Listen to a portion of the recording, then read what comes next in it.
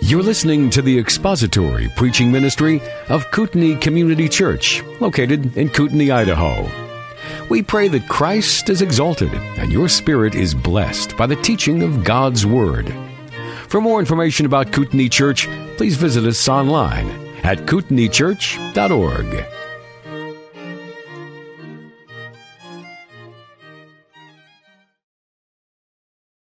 And turn now, please, to the book of Hebrews, chapter 4.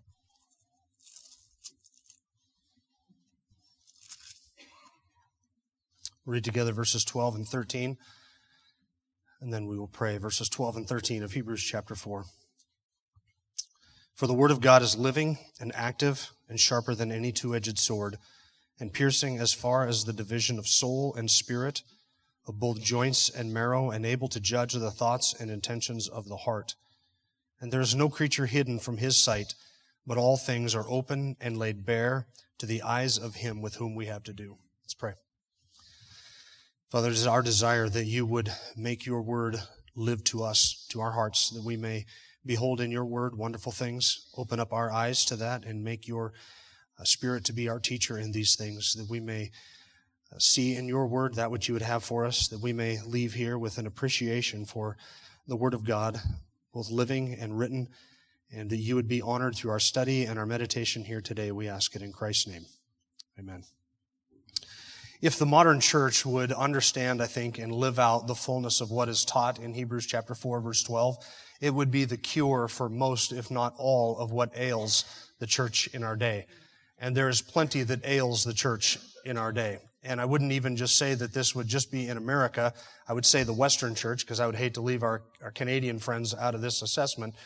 But the church is sick, and for one particular reason, it is that we have lost the church. And when I say we in some of these contexts, I want you to understand I'm not talking about we as in we who are gathered here, but we as in the royal or corporate or the universal or the them out there, we, however you want to view that. That's the we that I'm talking about. We have lost our confidence in the authority, the sufficiency, and the power of the Word of God. That is what ails the church in the West. We have lost our confidence in the authority, the sufficiency, and the power of the Word of God. The church in our age is characterized by a lack of confidence in those things. And I'll give you a couple of examples. A couple decades ago, it was just a couple of decades ago, that the church survived an attack on the doctrine of the inerrancy of the Scriptures. Back in the 70s and the early 80s, it became quite fashionable for seminary professors and church pastors to begin to question the inerrancy of Scripture. The doctrine of inerrancy teaches that Scripture is without error. That is without error in its theology and in all that it teaches, as well as without error in any of its historical details and in anything that is said. It is completely without error. Related to that doctrine of inerrancy is the doctrine of infallibility, which means that the Scriptures cannot err. Now, see, that's a stronger assertion than that it is without error. I may put together a grocery list that is without error on it, but to say that it cannot err, that means that it is unable to err. We believe that Scripture not only is without error, but that it cannot actually be found to be an error, nor can it commit an error, nor can God commit an error, because the source of Scripture, or the source of Scripture is God Himself. And because God is truth, and because God is a God of truth, and because God is able and does clearly communicate everything that He needs to and wants to clearly communicate, Scripture is without error. So back in the 70s and 80s, it became quite fashionable to affirm inspiration, that the Bible was inspired by God, but to deny its inerrancy, that it was without error. And so a number of seminaries and Bible colleges and even big publishing houses and parachurch ministries began to just quietly drop the word inerrancy from their doctrinal statements. Now, thankfully, inside the church, we won the battle over the inerrancy of Scripture. That's not to say that nobody questions inerrancy anymore. There are plenty of organizations that question inerrancy, but they're apostate. And anymore today, if you don't at least give a hat tip or a nod or mention the word inerrant in your doctrinal statement, it's very difficult to pass yourself off as anything remotely or closely Christian. So amongst those who affirm all the cardinal doctrines of Scripture, we have won the battle over inerrancy because Christians affirm the doctrine of inerrancy. I don't know if you saw recently a series of tweets that was put out by Union Theological Seminary in response to a statement on the whole social justice controversy that's going on right now. But Union Theological Seminary lived up to its reputation by basically denying in that series of tweets every cardinal doctrine of Scripture. And among those was inerrancy. And of course, they denied God's standard for human sexuality and homosexuality and marriage and the inerrancy and the authority of Scripture. They denied all of that. Now, you're always going to have, apostates going to do what apostates got to do. Apostates got to be apostates. And they're going to do that. They're going to reject and deny all the cardinal doctrines of Scripture, and among those will be the doctrine of inerrancy and infallibility and eventually the inspiration of Scripture. Once you jettison those doctrines, then of course you open the door up to anything. It's really interesting how quickly errors can be found in the text of Scripture once you suggest that it's possible for Scripture to err. It doesn't take long for somebody to suggest that maybe if Scripture is in error regarding Genesis or the flood, or the calling of Abraham, or some historical details, that maybe it might also be in error regarding human sexuality and God's prohibition against homosexuality and marriage and the standard of women in ministry and all of these other various issues.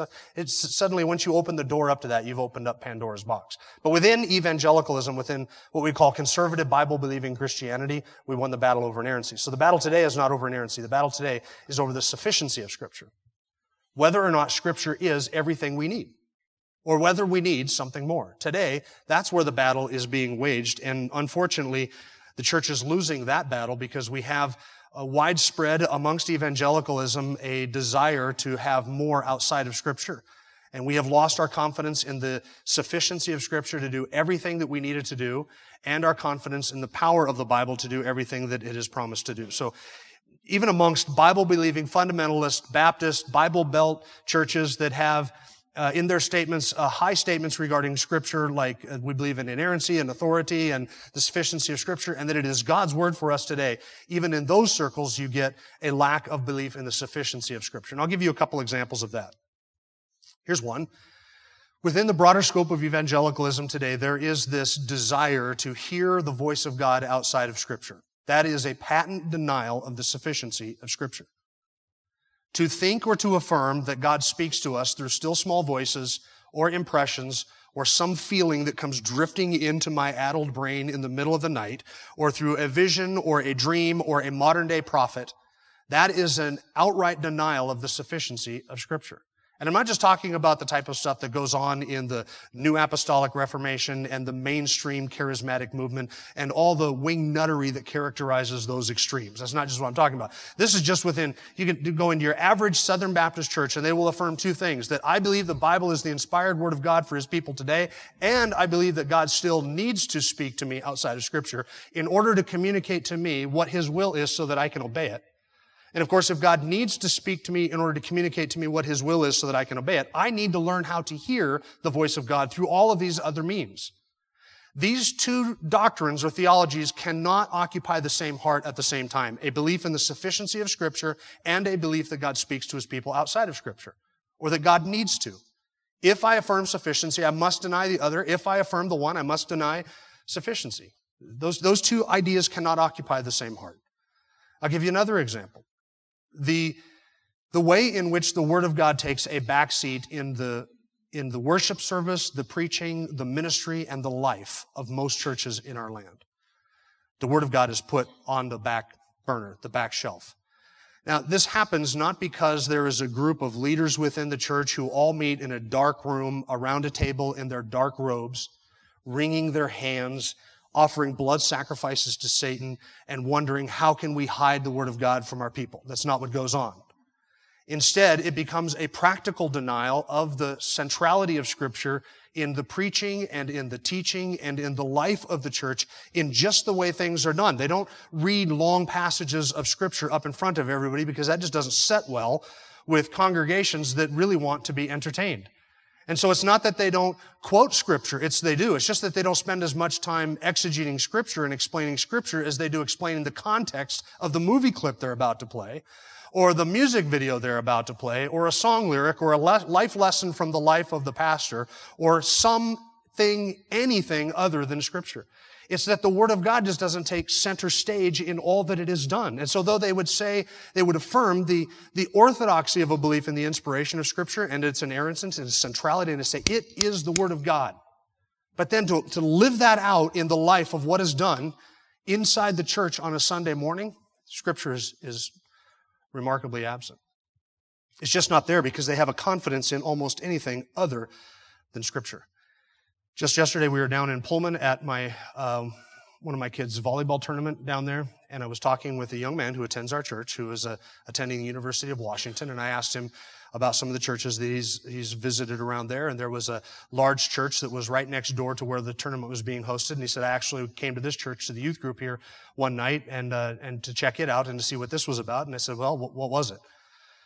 And he said, well, after the normal chicanery of what goes on in youth groups, the guy got up to teach, and he said, I'm not exaggerating, and not a word of a lie, he spent more than half of the time reading from a Dr. Seuss book.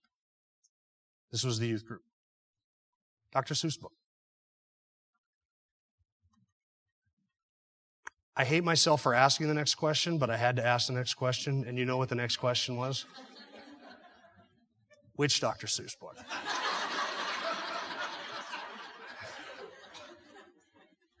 Are You My Mother? That is not even a classic Dr. Seuss book. Like, that's not even one of his best works. That is a dereliction of duty to read Are You My Mother? It wasn't Cat in a Hat, or Green Eggs and Ham, or Horton Hears a Who, or Mr. Brown Can Moo Can You, or The Walk It in My Pocket. It wasn't even one of the classic great Dr. Seuss books. It was one of his lesser works. I hate myself for asking the next question, but I had to ask it, and you might know what it is. What was the lesson all about from Are You My Mother? Well, there is this one creature in Are You My Mother that is running around asking all of these other creatures, Are you my mother? Right? He's lost. He doesn't know what his purpose is. He doesn't know who he is. Doesn't have any sense of identity until he finds his mother. And so it is with us and God. We are lost. We are without purpose. We have no sense of identity until we find God. And then we're just like the little creature in Are You My Mother? And I said to this young man, I said, do you know why that youth pastor did that in that youth group that night? It is because he believes that Dr. Seuss is living and powerful and sharper than any two-edged sword, piercing even to the division of soul and spirit, of joints and marrow, and is a discerner of the thoughts and the intentions of the heart. He believes that. It's not that he has a high view of Dr. Seuss. It is that he has a low view of Scripture. He believes that Dr. Seuss is equally able to accomplish his goal as the Word of God is.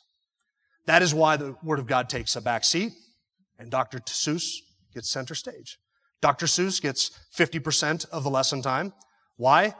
Because the Word of God has been jettisoned and you need something to change people's lives. So why don't you just go with a Dr. Seuss book?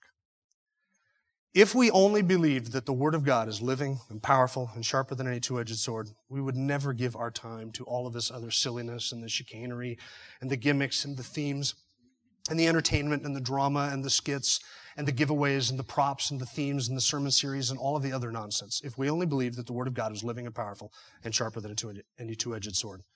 That is our text for this morning, Hebrews chapter 4, verse 12, and that is why I say that if we honestly believed this and we were able to live this out, every Christian in every church around our country would cure all of the nonsense that plagues American Christianity. Hebrews 4, verses 12 and 13. I want you to read it with me again. For the Word of God is living and active and sharper than any two-edged sword, and piercing as far as the division of soul and spirit, of both joints and marrow, and able to judge the thoughts and intentions of the heart. And there is no creature hidden from his sight, but all things are open and laid bare to the eyes of him with whom we have to do. Now, it's been a while in our normal course of going through books of the Bible that we have come across a passage that deals with the nature of Scripture. So I thought it was a good idea to slow down just a little bit. And I understand that for me, slowing down in the passage means almost coming to a standstill. But to slow down for a little bit and at least pause to consider what Scripture says about itself. So at least for this week and next week, and I don't know which weeks after that we might be doing the same thing, we're going to do that. We're going to look at what Scripture says about itself, why it is that it is living and powerful and sharper than any two-edged sword. Today we're doing two things, and this is kind of mostly by way of introduction. Today I want to set these two verses in their context and show you how it connects to and is part of this warning passage that we've been looking at as we're working our way through Hebrews 4. And the second thing is to consider what it is that the author is here means by the Word of God.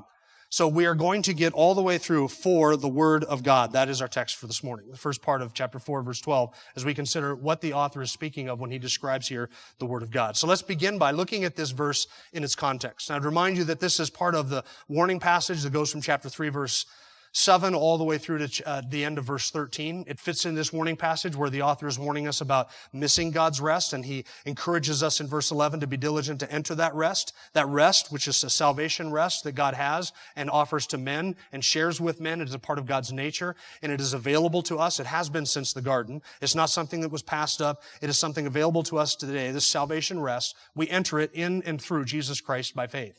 And the author wants us to enter into that rest lest we follow the same example of disobedience as the children of Israel in the wilderness generation who heard the word of God but turned away from it. He doesn't want us, his readers, to turn away from the rest that God offers to us.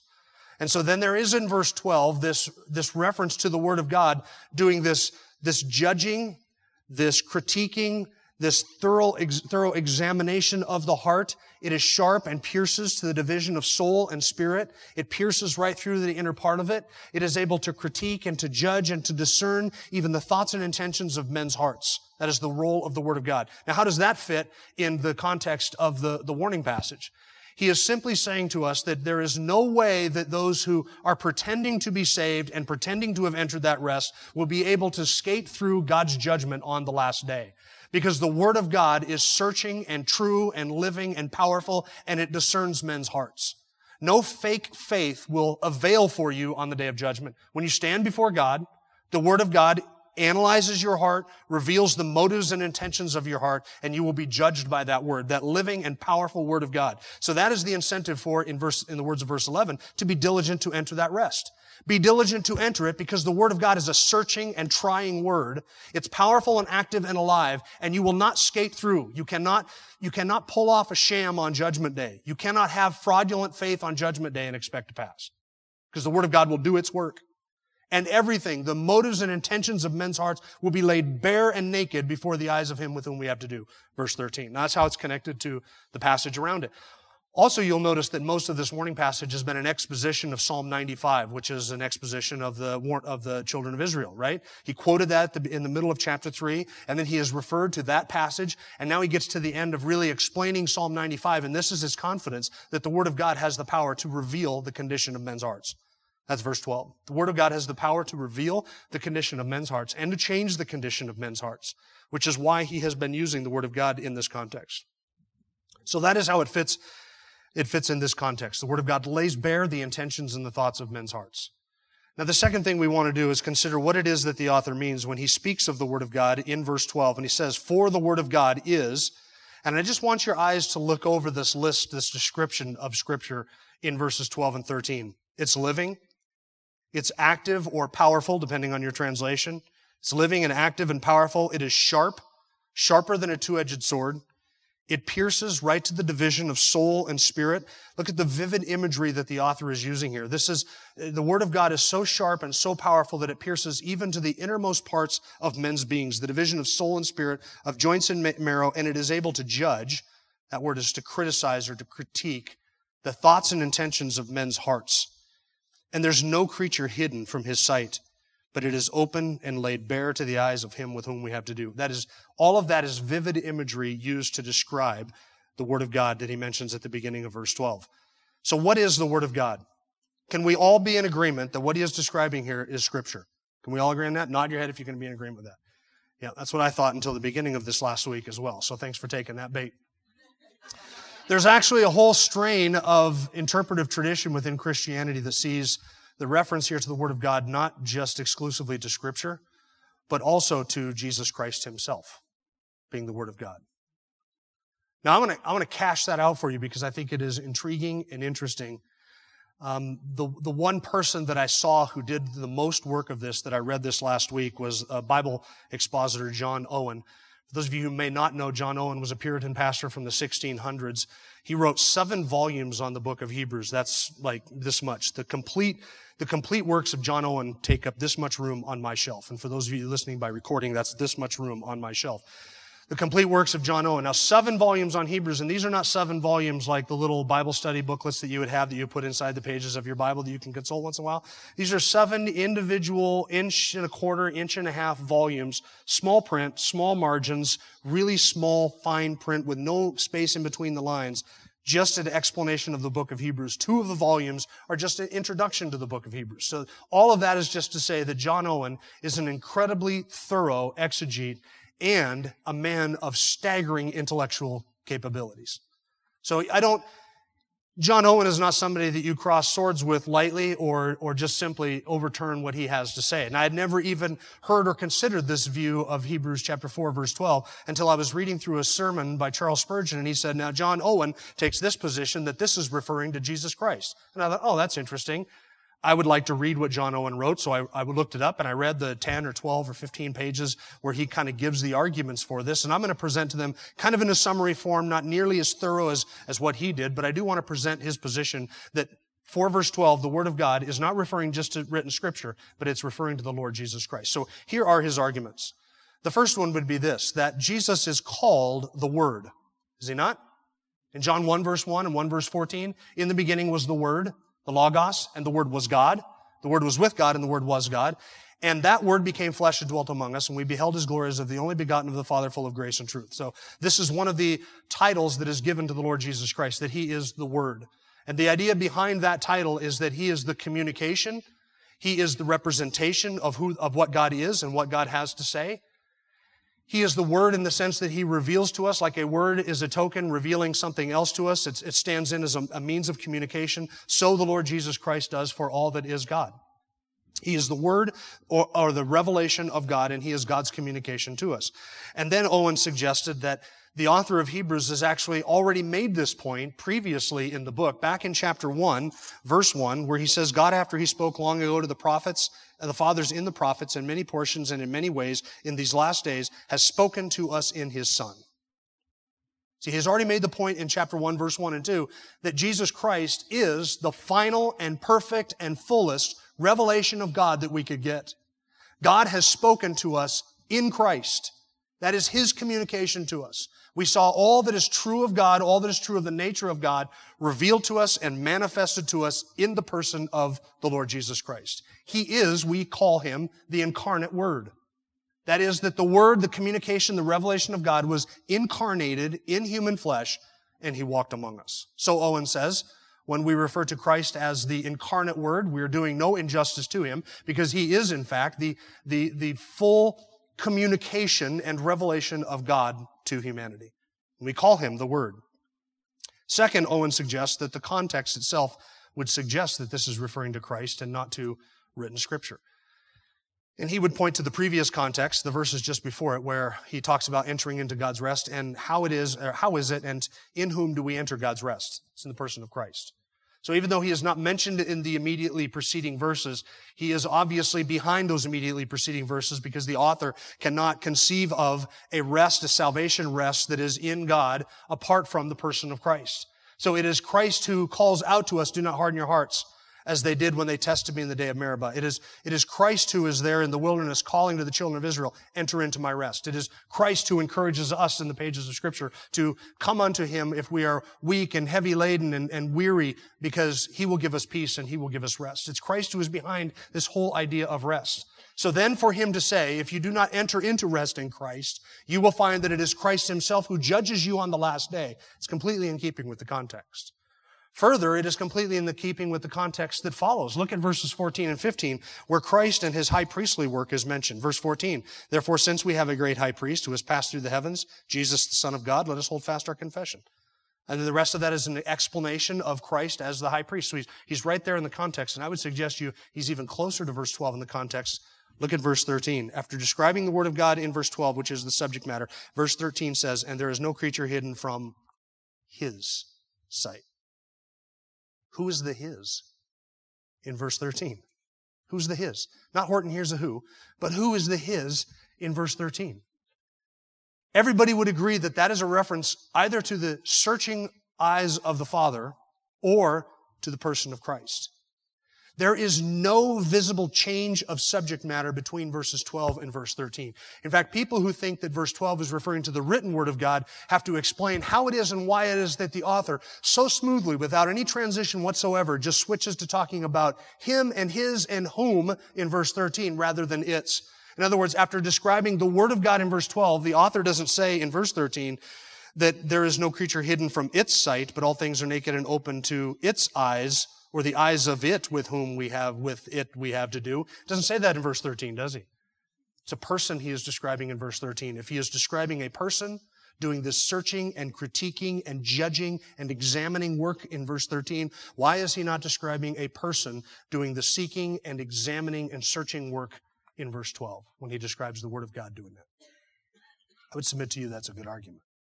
Verse 13, speaking of a him. Who is the him? It's Jesus Christ.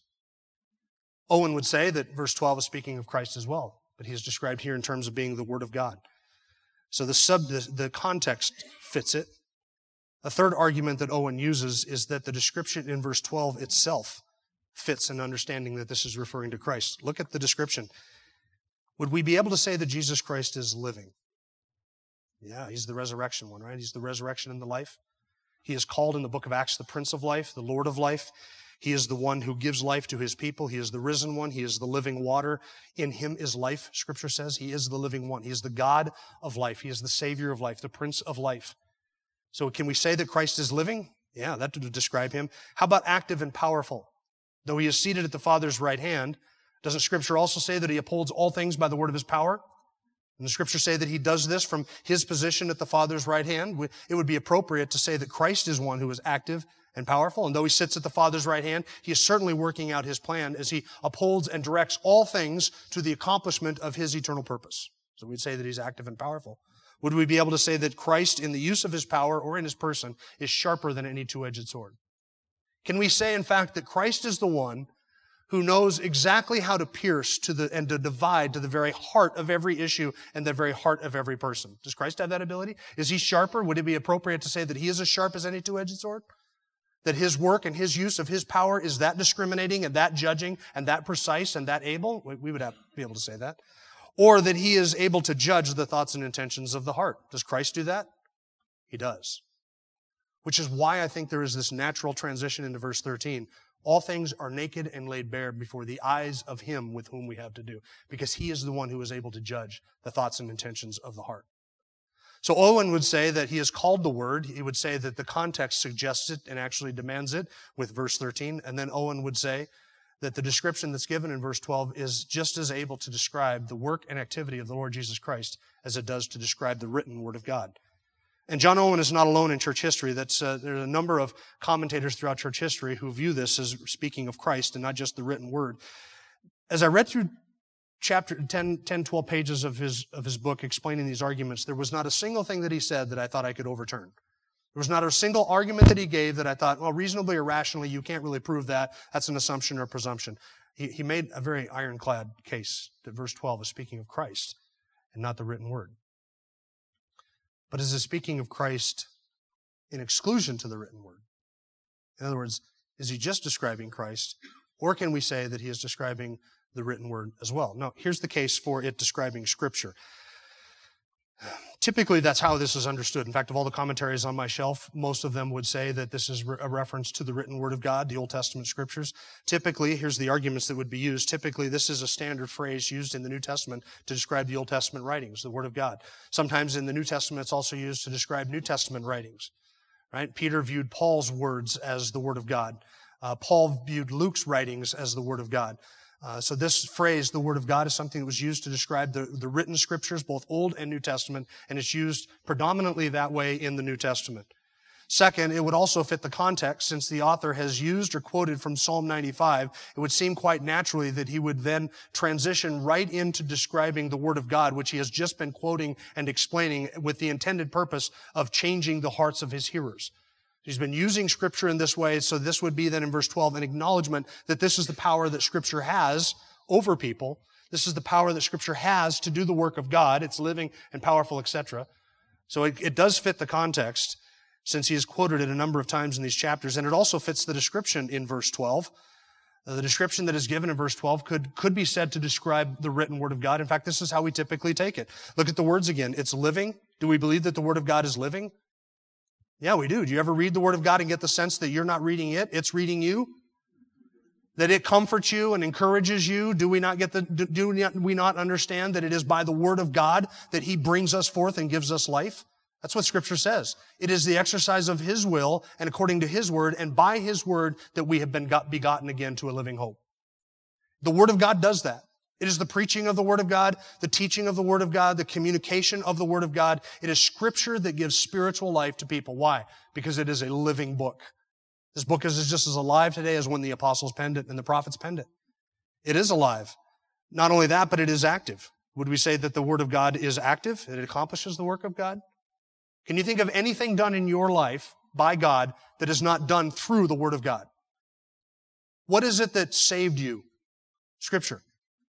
What is it that sanctifies you and makes you holy? Scripture. What is it that secures you everlastingly in His grace? It's God's Word expressed in His will, expressed in His Word. It is an active Word in that it accomplishes everything for the people of God that God intends to accomplish for us. So it is busy and it is active and it is alive. And not only that, would we say that the Word of God is sharp? Sharper than any two-edged sword? Yeah. Have you ever sat in a sermon or heard a message or read Scripture or read an explanation of Scripture or in some way and been cut to the quick in your heart by the teaching of Scripture? If you have, you do not owe that to the preacher. You do not owe that to the teacher, the author. You don't owe that to the vessel whatsoever. You owe that to the nature of Scripture and Scripture alone, because it is sharp and powerful. It is sharp and cutting, and it cuts to the innermost part of the being of men. It searches us, it tries us, it critiques us, it examines us, and it like a knife filleting flesh, it lays bare the thoughts and intentions of men's hearts. The Bible has the power to do that. That's what the Bible does.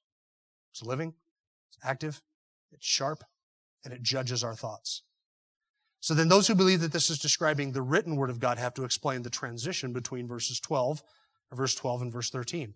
And they would suggest this: the reason that in verse 13 we see the personal masculine pronouns used, the eyes of Him with whom we have to do, that everything is laid bare before Him, is because the author makes very little distinction between the Word of God written and the Word of God incarnate in Christ.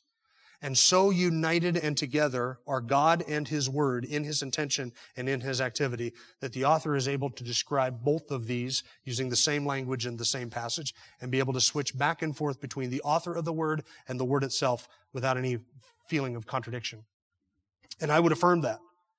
And in the weeks ahead, I just said weeks, but I mean in the time ahead, we're going to be seeing how it is that the Word of God does all of these activities in our hearts and why the Word of God does that.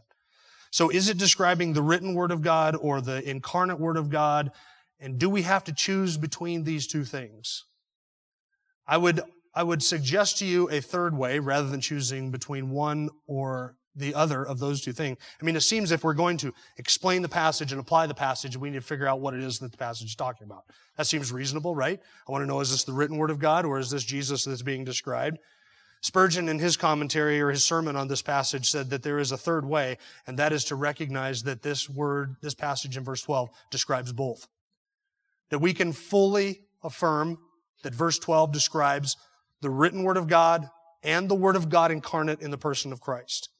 And whether or not the author has one as opposed to the other in mind is really quite irrelevant, because in our theological affirmation, we have to understand that the author, the Holy Spirit, has both of these in mind, because it can be used to describe both the Word of God written and the Word of God incarnate. So that's how I'm going to try and handle that. I think Spurgeon was wise in that he said, it is instructive to us just to note that it is difficult to choose between the two of these. Right? So as I laid out these two positions, is the Word of God describing Christ, or is it describing the written Word of God? How many of you felt pulled one way or the other while I was describing that, right? You felt, well, that was a good case. I mean, that sounds really good. And then I go to the other one, and man, that was a really good case too. I'm not asking you to choose between either one of these two things. I'm suggesting to you that it can be both.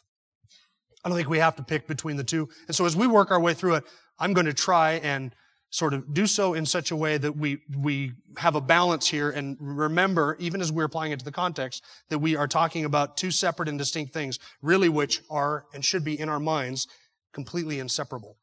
Though they are distinct, there is a distinction between them, they are united in such a way that they are inseparable. And we can be instructed by the mere fact that it is difficult to choose between the two. That tells us something. It tells us that if we have a hard time deciding whether verse 12 is referring to Christ or His Word, that tells us something about both Christ and His Word, doesn't it? It tells us that these two are united together in some mysterious way.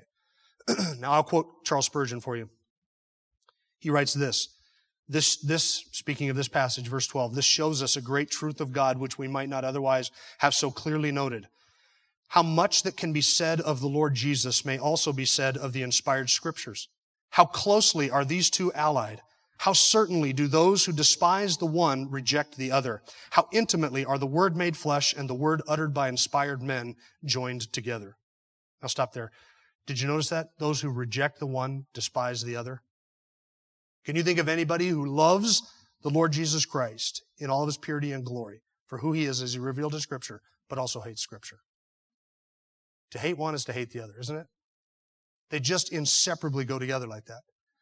Continuing with Spurgeon, he says this, it may be most accurate to interpret this passage as relating both to the Word of God incarnate and the Word of God inspired.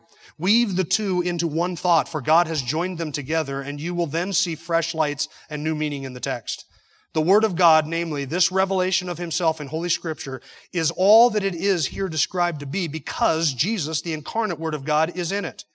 He does, as it were, incarnate Himself as the divine truth in this visible and manifest revelation, and thus it becomes living and powerful, dividing and discerning. I'll explain that in just a second. Spurgeon says this, as the Christ reveals God, so this book reveals Christ, and therefore it partakes as the Word of God in all the attributes of the incarnate Word. And we may say many of the same things of the written Word as of the embodied Word. In fact, they are now so linked together that it would be impossible to divide them. This I like to think of because there are some nowadays who deny every doctrine of revelation, and yet, indeed, they praise Christ. The teacher is spoken of in the most flattering style, and then his teaching is rejected, except so far as it may coincide with the philosophy of the moment. Close quote. That's true. You and I need to think, and we must think of Scripture having the qualities it has because of its source. Because Jesus Christ is revealed in the written Word, and because Jesus Christ lives in the written Word and is revealed to us in the written Word partakes of the same essential elements as the Lord Jesus Christ. At least those essential elements that are described here in Hebrews chapter 4, verse 12. So as we work our way through this, I'm going to try and balance these two sides of this and remind you that we are not choosing between one or the other. We are observing something here that I think is beautiful and profound, and that is that the Word of God is living and active and powerful and sharp and as it is and able to discern the thoughts and intentions of men's heart. It is able to do that because of who is working through it and who is working in it, and because of who it reveals and because of its source. These two are united together in one, that we cannot separate them in terms of their work. We must view them as being together in its intention, together in its work. They're not mutually exclusive. There is not a single work or characteristic that is described in verse 12 that we can say this applies to the Word, but not the Lord Jesus Christ, or this applies to the Lord Jesus Christ, but not His Word. These two are not mutually exclusive. Further, they're not independent from one another in any way. The Word of God is living because Christ in the Scripture is living. The Word of God is active because Christ in the Scripture is active. It is powerful and sharp because that describes Christ. Everything that describes Him describes His written Word, and everything that describes His written Word describes Him in His work and activity. And so either or both of them here are described, and they are connected explicitly. They are connected explicitly, at least in the transition between verse 12 and 13. The Word of God is the subject matter in verse 12. And in verse 13, the Word of God is referred to with the male personal pronouns, him and whom and his. He's the one with whom we have to do. So they're describing the same thing. Now, why is this the case? Can you think of anything that the Lord Jesus Christ does in accomplishing His purposes of redemption for His people that He does not do through His Word? Can you think of anything? Does He save us apart from the Word of God? Does He make us holy apart from the Word of God? Is He not involved in purifying for Himself a bride? In the words of Ephesians chapter 5, verse 12 or 22, and how does He do this? Through the washing of the Word. It's the Word of God that He uses to purify us. How does He present us faultless before the throne of God's grace with exceeding joy? How does He do that? The instrument that He will use is His Word. So it is involved in our salvation. It was involved in creation. God spoke, and it was so. It was involved in creation. God called and formed a nation in Israel through Abraham just by His Word. He came and he spoke to Moses. He gave the law of the Ten Commandments through his word. He spoke and revealed through various means all the way through the Old Testament. Then we get into the New Testament. It is Christ who is the word. And then for us, in our saving and in our sanctifying and in our securing us, he does all of that through his word. He accomplishes all of his purposes for his church through his word. He makes us holy. He grows us together. He accomplishes his unifying of his believers and of his people and the cleansing of his bride and bringing us all together. All of it is done through the written word. I cannot think of a single thing that the Lord Jesus Christ does in accomplishing his eternal redemptive purposes that he does in isolation from or apart from his word. Nothing. I can think of nothing. I've been thinking about it this whole week. I can't think of anything related to us that he does or accomplishes that he does apart from his word. So let's read Dr. Seuss. Now, does that sound stupid to you? I mean, it sounded stupid to you 40 minutes ago when I started that torrid tale. It is stupid. Why would we abandon the Word of God or do anything to minimize it and replace it with a blockbuster summer movie sermon series or a video clip or a life lesson from the pastor or an object lesson or Dr. Seuss or anything else? Anything else. The more central we keep the Word of God, the more central we keep the Lord Jesus Christ. Because there is nothing that he does for us that he does apart from his word. Every purpose he will accomplish through that word. So we can have confidence. That's why we teach it. That's why we preach it. That's why we sing it. That's why we read it. That's why we memorize it. That's why we study it. That's why we meditate upon it. That's why we explain it. That's why we make it the center of what we do. That's why we gather together here on a Sunday morning. Everything must be and is about that word. Because if we take that out of the center, we also take Christ out of the center. And that by necessity. You cannot have Christ at the center and make short shrift of his word. It's impossible. If his word is sufficient, if it is powerful, and if it's authoritative, then it is everything about which we need to be about. Let's pray. Father, we pray that you would encourage our hearts and our confidence in Scripture. And remind us again how thoroughly central your word must be to all that we are and all that we do, in order that Jesus Christ may be glorified by being the center of all that we are and all that we do.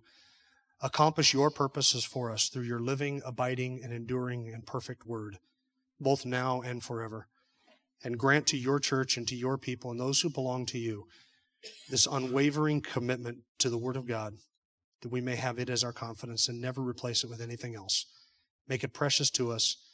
Establish your word to us, your servants, as that which produces reverence for you, as the psalmist says. In the name of Christ our Lord. Amen. Thank you for listening to the latest podcast from Kootenai Church. If you'd like to learn more about Kootenai Church or to donate to our church ministry, you can do so online by visiting kootenaichurch.org. We hope you enjoyed this podcast and pray you'll join us again next time. Once again, thank you for listening.